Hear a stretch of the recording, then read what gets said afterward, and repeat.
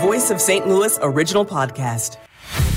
Tuesday, October 24th. Good morning. I'm Debbie Monterey. And I'm Tom Ackerman. Today is a day of remembrance for lives and innocence lost.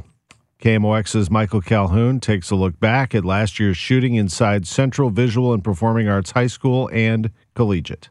Breaking news. As KMOX listeners heard the first bulletin and parents rushed to Kings Highway and Arsenal to find their kids. Students inside the school were sheltering after hearing the words. Miles Davis is in the building.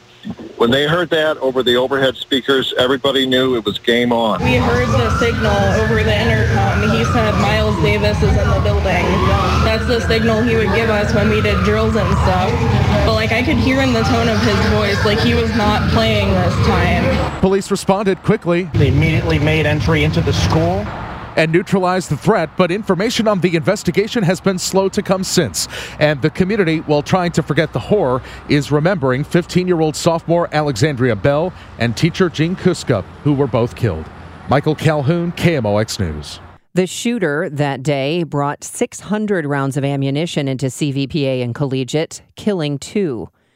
This is the second day CVA and Collegiate have been closed to remember the lives of teacher Jean Kuska and student Alexandria Bell. The school shooting brought security upgrades to the front of the line of priorities for the St. Louis Public School District. The security budget jumped from $8 to $10.5 million, allowing for better video surveillance and alarm systems district-wide, including CVPA, where more than 160 doors on the inside of the school were replaced with special ones. Shot-out windows were changed out for special ones.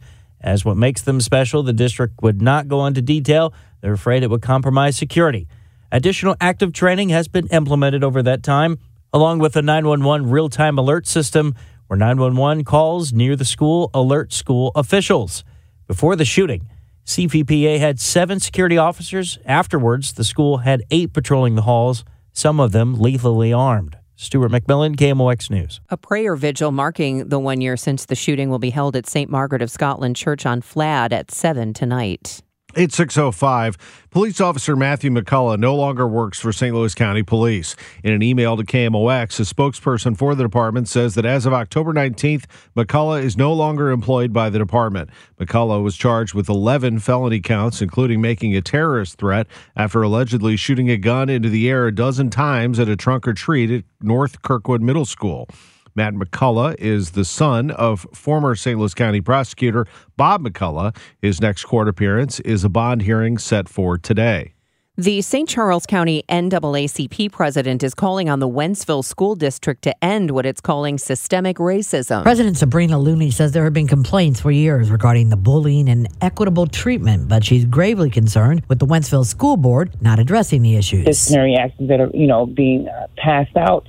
And, kids hearing racial slurs, chants, name-calling, they're based around race. Looney says this also includes LGBTQ plus students. Following last week's school board meeting, several parents reached out to the NAACP after their children were being called names, including those racial slurs. Maria Aquina, KMOX News. KMOX has reached out to the Wentzville School District, and we are waiting to hear back. It's now 6:07. The debate about demolishing a historic downtown building has come to an end. The city's preservation board rejected a proposal by Paul McKee's Northside Regeneration Project to demolish the building with a 5-0 vote. The site is one of 3 buildings part of the Sligo complex, which is listed on the National Register of Historic Places. McKee's attorney argued for the demolition during a hearing, citing safety risks. The building is over 70 feet tall, and it's constructed in such a manner that if there's significant damage to the roof or to any of the load-bearing structures inside of the building, that can cause the building to collapse. The city's Cultural Resource Office disputed the claim, stating an inspector determined the building is in sound condition. Andrew Weil from the Landmarks Association says the request to demolish was a, quote, demolished by neglect. They have created this problem, and they should be held accountable for this problem. The Cultural Resource Office says the building is a high-merit property. Tiffany Jackson, KMOX News.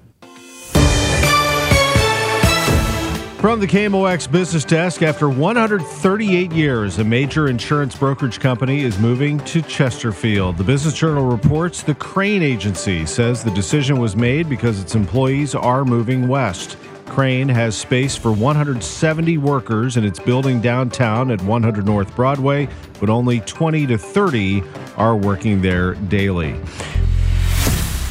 I'm Debbie Monterey. The St. Louis All Local podcast is produced by the KMOX News Team. Get all the local news you need on the Odyssey app or wherever you get your favorite podcasts.